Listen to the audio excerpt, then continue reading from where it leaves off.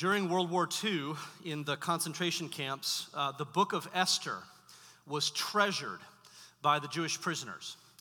It was treasured uniquely because of the hope that it offered, a kind of unparalleled hope to people in such a predicament.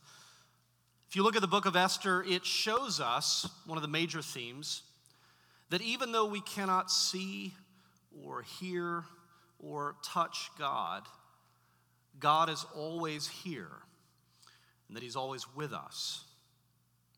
More than that, though, the book of Esther shows us that God is uniquely able to turn sorrow into joy.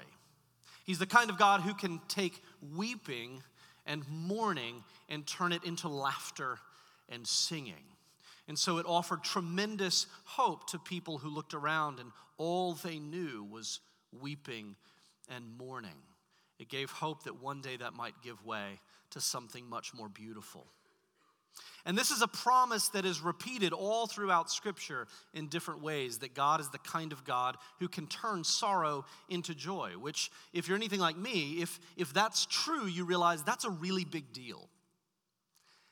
If we're dealing with a God who can actually turn sorrow into joy, if we're dealing with the kind of God who plans to do that in our lives and in this world, that one day all sorrow will give way to joy, that all weeping and mourning will one day give way to laughter and singing, that as the Psalms say, one day even the trees themselves will clap their hands, and the rivers and the mountains will sing with joy.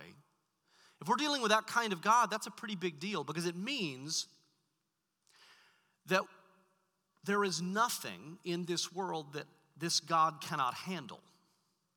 That there is no evil or suffering that is outside of this God's ability to bring redemption and renewal. And it means that we, knowing that, can face anything. It means that we can even face death, knowing that one day that sorrow will be turned into joy.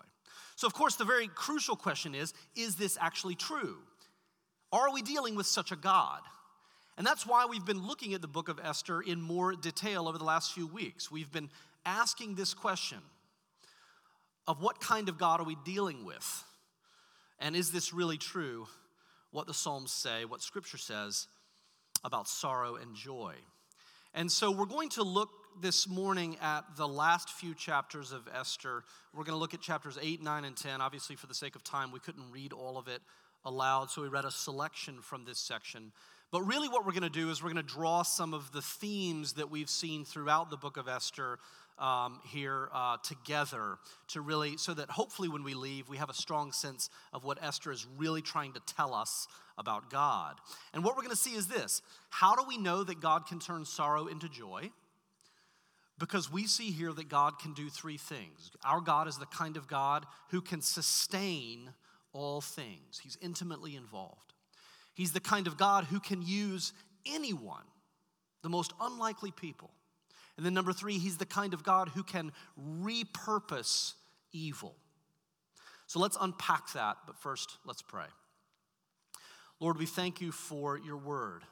And I thank you for the prayer that we prayed a little while ago, that we would be able to not only open your word and read it, but that we would mark it and that we would learn it, and that ultimately we would inwardly digest it so that it becomes a part of our bones and our marrow and our DNA, so that we breathe it out, Lord, even as we take it in. And so we pray this not only that we might know it better, but that we might be changed by it. We know that your word is your means of doing your work in us, your spiritual surgery in us. And so I pray that you would meet us where we are with your word this morning, that we would become more like the image of your Son, Jesus Christ. And it's in his name that we pray. Amen. So the first thing that we see in Esther, and particularly coming to a head in these three chapters, is that God is the kind of God who can sustain all things. You know, I think when people think about the concept of divine intervention, often we think that the natural world is sort of going along like a clock. It's sort of ticking along, following all of the physical laws that govern it, and God is kind of up in the sky somewhere. It's like he has a kind of heavenly observation deck, and he's just sort of sitting there on the rail, just kind of watching us, watching the world play out, and then something bad happens, and people pray. And every now and then, God just kind of says, okay, I think I'll intervene here. And so God sort of dives over the rail and he kind of swoops in like Superman and he suspends the physical laws of the universe and he miraculously stops the bad thing from happening. And then when all is well, he kind of flies back up to his heavenly observation deck and continues to keep an eye on the world. And I think that maybe we don't articulate it that way, but when we think about divine intervention, I think a lot of us think that way, that things are cruising along and every now and then God kind of steps in. But what the book of Esther does is essentially blow that whole idea apart. What's the crisis in Esther? If you're just joining us for the first time this morning, just a brief recap. The crisis in the book of Esther is this: the Jews are facing annihilation. At this point in history, some of the Jews are returning from exile in Babylon. And some of the Jews have gone back to try to rebuild the city of Jerusalem, but many other Jews have stayed in Persia, and they've stayed, some of them, at Susa, which is the capital, where the citadel was, where the Persian royalty lived. And so this is a story that focuses on those Jews in Susa. And there's a man there named Haman, who is the vizier. He's the second most powerful man in the Persian Empire. And Haman has this ancestral hatred of the Jews. And so Haman manipulates the king into setting a day through a royal edict, setting a day on which it will be legal to kill and plunder all Jewish households. And the way they determine this day is by casting lots or a die, like rolling dice. And the word for that is pur. And that's very important. We'll come back to that. So they roll the dice and they determine the day. On the 13th of the month of Adar, it will be legal to exterminate the Jews and plunder their homes. That's the crisis. So how does divine intervention happen? In the book of Esther.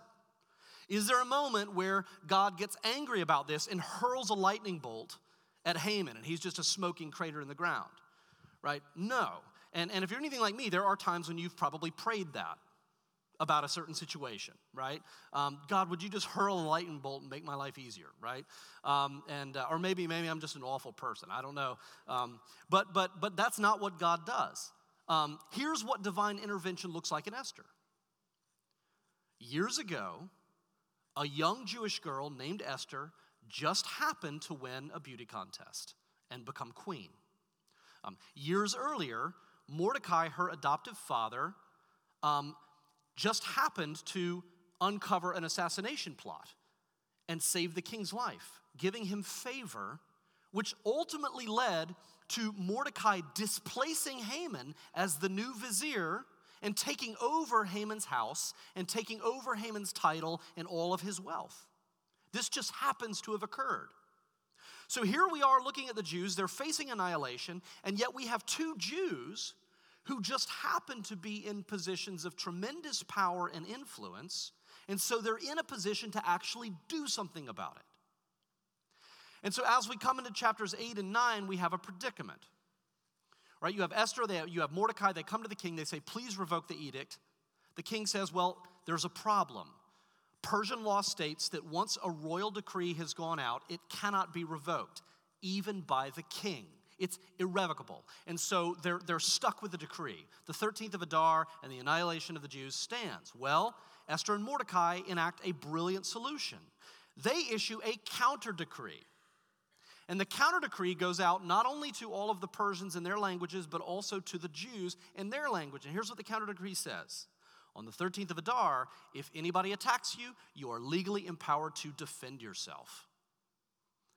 You can attack back. And events play out. And along the way, a terrible fear falls on the Persians. And a lot of times when a terrible fear falls on the enemies of God's people, that's a sense that God is at work in the hearts of their enemies. And then many of the Persians in advance of the 13th convert to Judaism because they fear for their lives, right?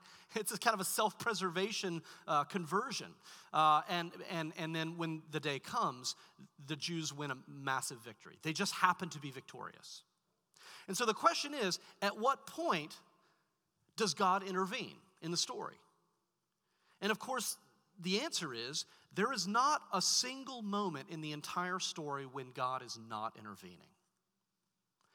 He is present in every detail, every seeming coincidence, every twist and turn.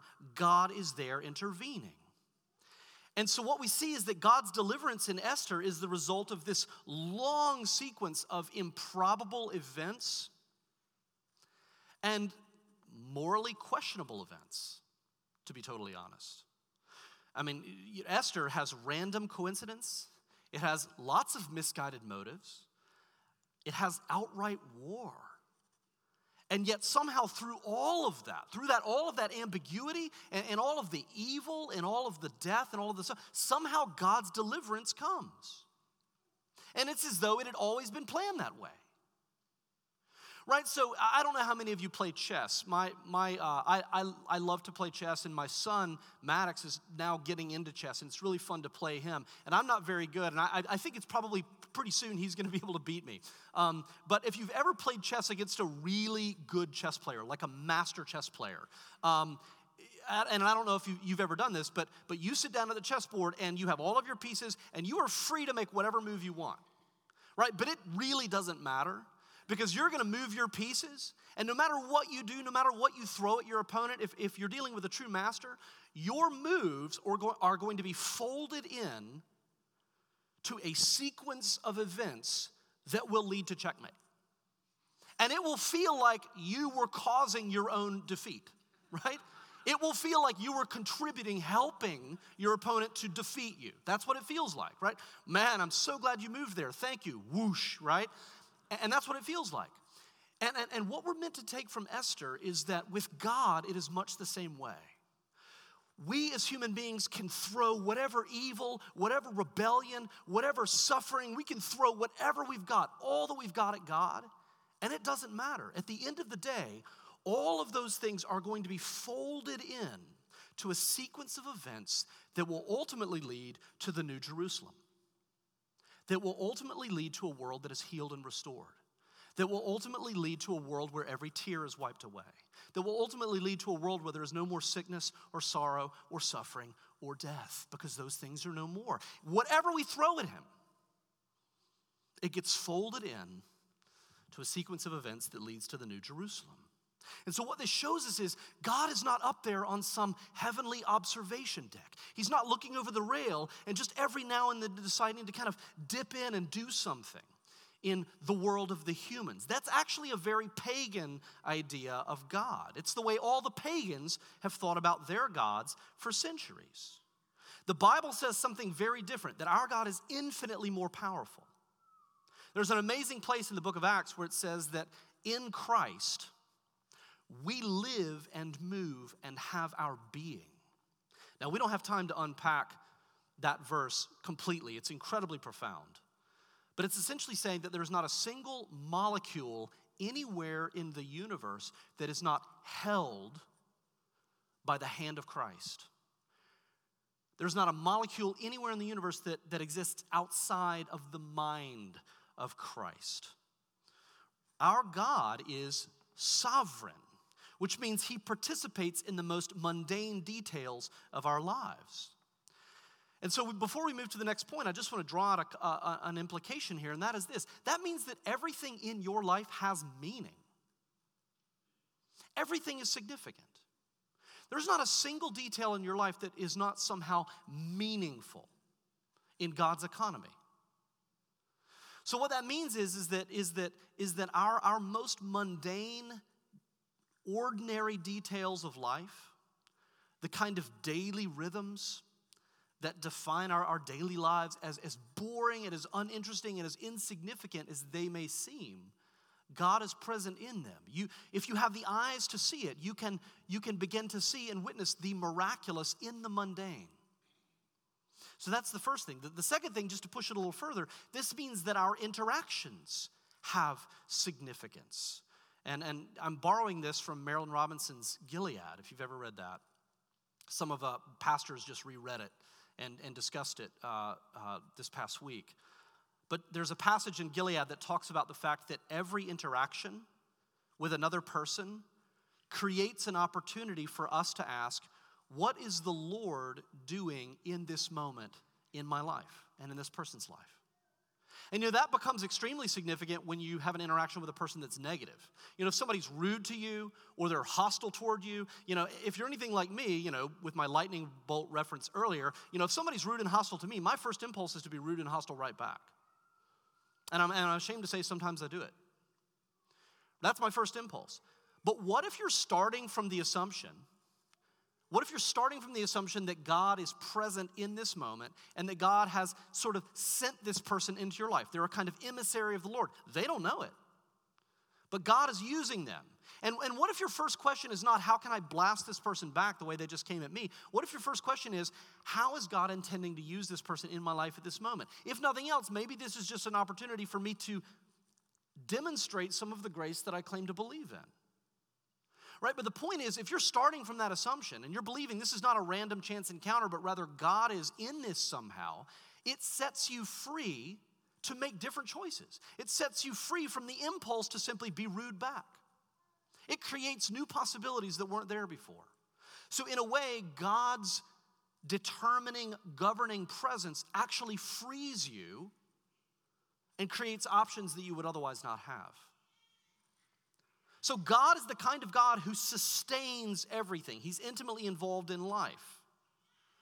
And because of that, this brings us to our second point. Because of that truth about God, God is the kind of God who can use anyone. He can use anyone, which is a great comfort to me. If you look at Esther and Mordecai, one of the great things about them is they're clearly doing the work of the Lord. They are clearly God's agents of deliverance. And yet the best thing about them is they're not clergy, right? They're not religious professionals. They don't wear collars, right? And that's important because I think that even at this day and age, we still tend to divide the world into sacred and secular. And when you think about vocation, you think about there's a sort of the sacred work, pastors and missionaries and sort of, Christian nonprofit work. And then there's sort of the secular work, the secular jobs. And from time to time, I talk to people who want to be ordained, and part of why they want to be ordained is they feel like they're doing kind of meaningless secular work, and they want to do something that is meaningful. They want a sacred job where they'll feel like they're really a part of what God's doing in the world. And again, Esther just kind of blasts that whole idea apart. This point comes from Ray Bakke, but he talks about the fact that there are 3 books in the Bible that show us people who are participating in the work of urban renewal. And he says these are his 3 heroes of urban renewal. You have Ezra, you have Nehemiah, and then you have Esther. And if you look at them, they're quite different, right? Ezra, if you read Ezra, Ezra's role was to teach the word of God to the people. So Ezra's doing pastoral work. He's teaching God's word. He's teaching people how to know God, how to have a relationship with God, how to live, what all this is for. And listen, that's crucial work. You cannot have renewal without the proclamation of the word of God. But then you look at Nehemiah. Nehemiah's not a pastor. He's not clergy. He's not a priest. Nehemiah is essentially a kind of community organizer. He's an urban planner. Nehemiah goes, he gets a government grant. He comes back, he gets everybody in the neighborhood involved, and then he literally begins to lead people in the physical rebuilding of the city from the inside out. They've moved into the neighborhood, and things are starting to turn around. They're fixing it up, right? They're rebuilding the wall. They're making it a place that is safe and habitable where people can live, and it's going to be a good home for all people. But he's not a pastor. And then you have Esther, right? Esther is not even in Jerusalem. Esther is in the halls of power. Esther's back in Susa, in the government, right? She's working among the elites where culture is formed. She's working in the place where decisions are made that affect the lives of everybody in the entire empire. And that's where God has put Esther, right? And she is working against systemic injustice. Esther is working against oppression. Esther is working to improve the lives of the most vulnerable, which at this point in history were the Jews, right? And so if you step back and you look at how God is working to rebuild, you see all of these people playing all of these different roles, and all of them are equally important, right? When it comes to the healing of the world, it is an all-hands-on-deck situation. Everybody plays a part.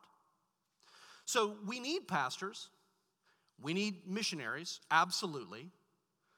But we also need business people, and we need medical professionals, and we need realtors, and we need administrators, and we need trash collectors, and we need waiters, and we need artists, and we need musicians, and we need government workers, and we need parents. We need all of these different people following their vocations. And so this brings with it some good news and some hard news, okay? So I'll give you the good news first. The good news is God can and will use everybody. So there should not be a question in your mind of, can God use a person like me? The answer is yes, and probably God is already using you. You may not see it, but God can and will use everybody, right? All hands on deck, everybody plays a part in the healing of the world. Here's the hard news. It may not be in the way that you choose. And that's hard. It may not be in the way that you choose. We don't know what Esther's life plan was. We're not told much about her prior to where the story begins. But we know something about the culture, and we know that probably Esther is a young Jewish girl. Her aspiration was probably to marry a nice Jewish boy and to have some kids and to be a mom and raise a family. Because she lived in a culture where motherhood was seen as one of the highest aspirations. It was seen as evidence of God's blessing in your life. You had a lot of kids. So that's probably what she wanted. And that wasn't her future. That's not what God had for her. You know, she ends up getting taken and forced against her will to go to the Citadel to participate in a beauty contest that she never would have done otherwise. And then she gets put into this position of power that she never asked for. You know, it's interesting. God had different plans for Esther. He chose to use her not as a mother, which, you know, there are many other women in the Bible, that's how they serve God's purposes, as moms. But for Esther, that wasn't the case. God chose not to use her as a mother, but as a queen. And as a result, she saved countless thousands of lives. If you live long enough, your life plans will be derailed in one way or another. So you might as well just accept it now. It's going to happen. And the longer you live, the more likely it becomes. You know, nobody gets to live out their perfect plan. I think of my friends here in D.C. They're not a part of Church of the Advent, but my friends, their dream, like maybe Esther's was to have a bunch of kids. And that didn't happen. And that was brutal. And it was something that they grieved. It's something that was incredibly confusing to them. And yet when that happened in their lives, they began to ask God, okay, if that's not what you have for us, God, then what do you have for us? What is the purpose that we're called to play? And so these friends of mine became foster parents, and they became foster parents to a sibling group who came to live in their home, and they were coming out of a very abusive and traumatic situation. One of the children, when he showed up in the middle of the night, had cigarette burns on his head. And now they're in the process of trying to legally adopt these kids to get full custody so that these kids can grow up in a home that's safe and consistent with parents who can take care of them. And you know, I think as I look around the room, there are people here who are suffering currently with miscarriage and grieving that loss. They're suffering with infertility that they can't explain. Some people have tried everything and nothing seems to work. I know people whose life goal was to go and to get a graduate degree, but they've been rejected from the programs that they want to go to. I know that there are people here who have lost their jobs and are having to maybe reconsider their entire career path. I know people who have gone through really painful breakups. I know people who have lost friends. I know people who have struggled through really painful, brutal divorces. All of these are situations where you look and you say, I had this plan, and now I'm over here, and I have no idea how I got here. And it's incredibly painful. right? And on the one hand, it is you need to grieve those things. They are awful, and they're painful, and they're hard, and you need support, and we need to be a community that can grieve and lament with people who are grieving, who can weep with those who are weeping. There's a place for that. But somewhere in there, I also encourage you to begin asking God the question, even if you're sort of shaking your fist at God. There are great Psalms if you want to rage out at God. Read some Psalms, pray those to God, rage out at God. When you're tired of shaking your fist, when you've exhausted some of that anger, God can handle it. Then say, okay, God, what do you have for me? What purpose do you have for my life? And begin to open yourself up to the fact that God might be doing something unexpected, something that you didn't choose. And it may not make sense. I tell the story about my friends. I think they have a strong sense of God's purpose in their life now, adopting these kids. For you, it may not be that cut and dry. It may not make sense, and it may not make sense until the new creation. Why things played out the way they did. It may not make sense until the other side of new creation. But it makes me think of the fact that when a film is being shot or when a high-profile television show is being shot, a lot of times they'll bring in the actors, and the actors are given their lines, they're given their scenes, and they give their lines and they do their scenes and they put all themselves into it.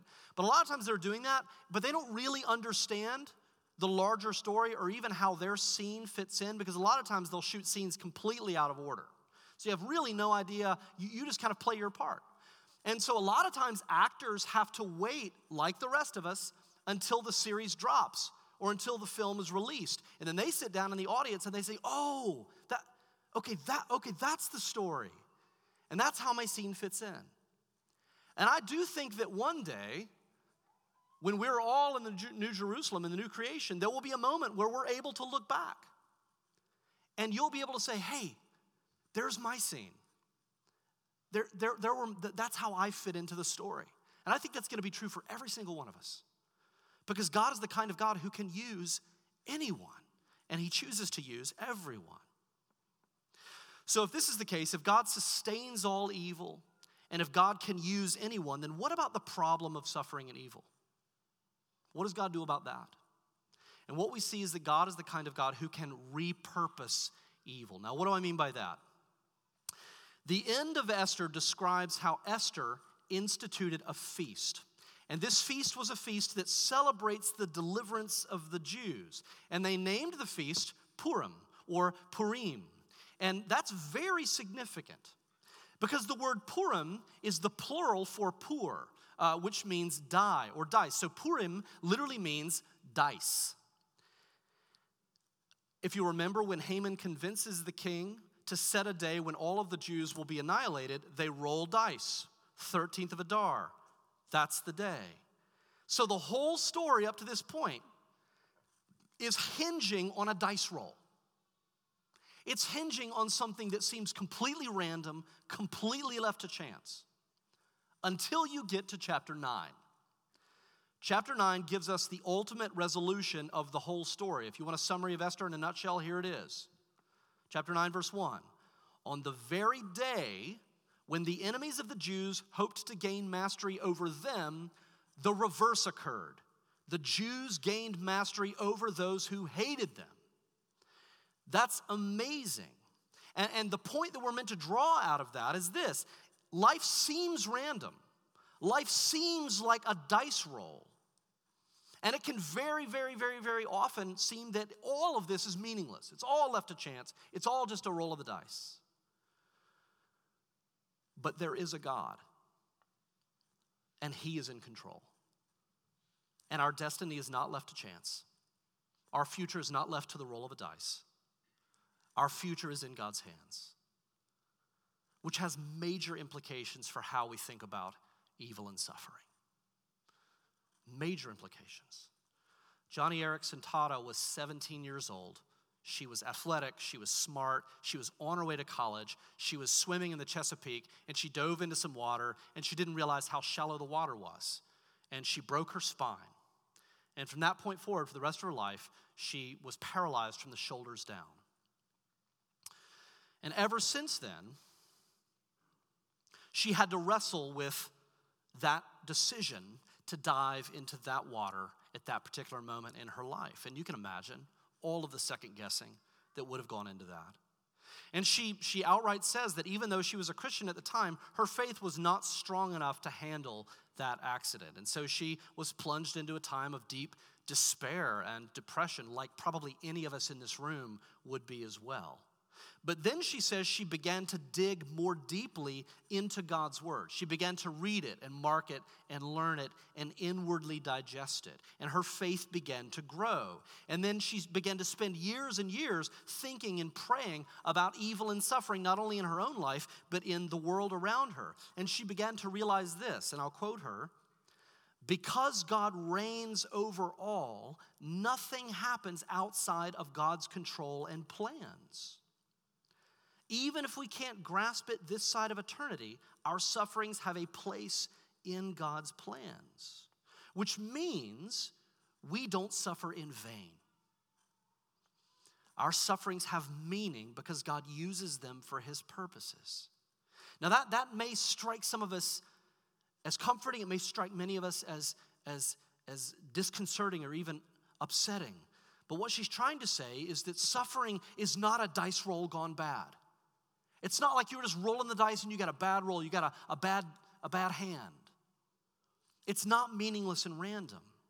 Somehow, mysteriously, our suffering fits into God's purposes. Now that doesn't mean, and she's quick to point out, that doesn't mean that God likes suffering. As she says, and this is admittedly mysterious, sometimes God allows what he hates to accomplish what he loves. And you hear this, and the way we receive that kind of thing is going to hinge on this. It's not going to comfort us as long as we are focused on trying to understand God's motives. Because we never will. We will never understand the why. Here's what Johnny says. She says, real satisfaction comes not in understanding God's motives, but in understanding God's character. What kind of God are we dealing with here? What is the heart of God? And that's why we have to look to the cross. That's why we have to look to the cross. If you read Acts chapter 4, the early Christians, when they looked at the crucifixion of Jesus, they clearly saw it as part of God's foreordained plan. In verse 28, it says, they describe Herod and Pilate and all of the people gathering together against Jesus. And here's what they say. All of these people are conspiring together against Jesus to do whatever God's hand and God's plan had predestined to take place. So the thing that happened to Jesus, the crucifixion, it was truly evil. It was awful. It was brutal. It was the greatest victory of evil over God's Son, right? It was the greatest act of evil ever committed. And yet simultaneously, it was the greatest victory, the greatest good ever accomplished. God repurposed that evil. And Johnny says in another place, it is as though Satan intends a particular thing in one way, and God intends the same event in another direction. So behind Satan's scheming, you have the sovereign hand of God repurposing that evil for his greater good. So because of the death and resurrection of Jesus, the early Christians knew this. There is no evil that can befall us out of which God cannot bring a greater good. There is no evil that may befall us out of which God cannot bring a greater good. And if you look at that chapter, that truth is what filled them with boldness to preach the gospel in the face of persecution. Because they knew that whatever they might suffer, it was well within the sovereignty of God, and God could use it. So this is how we know that our God is the kind of God who can turn sorrow into joy. The kind of God who can fulfill that great promise of Scripture. Because he's the kind of God who sustains all things. He's intimately involved in his creation. He's the kind of God who can use anyone, and he's using all of you, even if you can't see it. And he's the kind of God who can repurpose evil. No matter how awful something seems, no matter how random, no matter how meaningless, no matter how far it is beyond our ability to understand or fathom, when we look to the character of God on the cross, we recognize that somehow it will become part of the renewal of the world and lead inevitably to the streets of the New Jerusalem.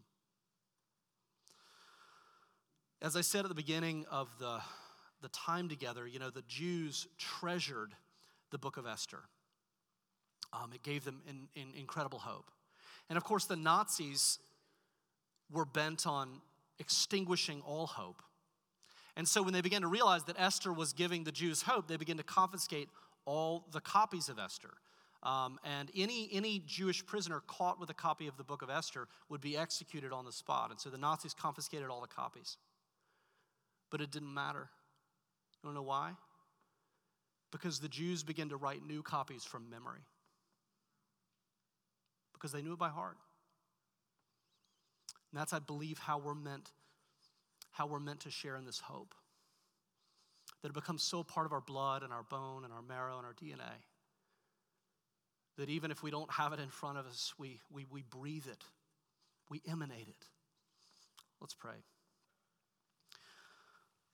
Lord, I thank you for your word, and I pray that as we come to your table in a little while, you would take these words and make them flesh, and that we would take that flesh and that blood into our bodies, and that you would spiritually make real in us the truths that we are contemplating now, that they would become a part of us, that they would strengthen us, that they would deepen our faith, that they would transform the way we see and make sense of our suffering by looking at the suffering of your Son, Jesus Christ. And it's in his holy name that we pray. Amen.